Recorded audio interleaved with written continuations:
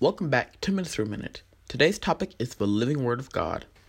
A lot of people no longer believe that the Word of God, aka the Bible, is relevant. They believe it's old-fashioned or out of style. But today I want to tell you God's Word is just as relevant today than it was back in the times that they wrote it. The thing about the Word a lot of people don't understand is that it's living. No, the physical Bible most likely won't grow legs and walk away, but the words, even though they don't change, they are living and active. For example, you may open up the Bible and read a scripture and get a good message from it. And then you go back to that same scripture 2 months later and get a whole different meaning out of it. That is the living Word of God. The words never change, but a scripture can speak to you in different ways. That's the Spirit of God moving. This is why we have to spend time in God's Word.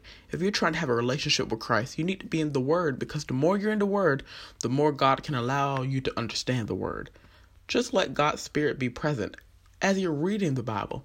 Let God minister to you through His Word. The Word of God is your weapon. It's your shield against the enemy. We need to have it in our hearts. John 1:1 clearly says, "In the beginning was the Word, and the Word was with God, and the Word was God."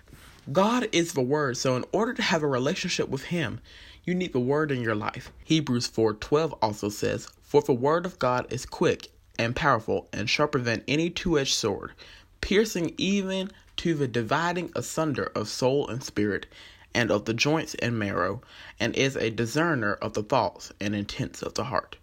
We need God's Word, so I challenge you to make an effort to get into His Word today.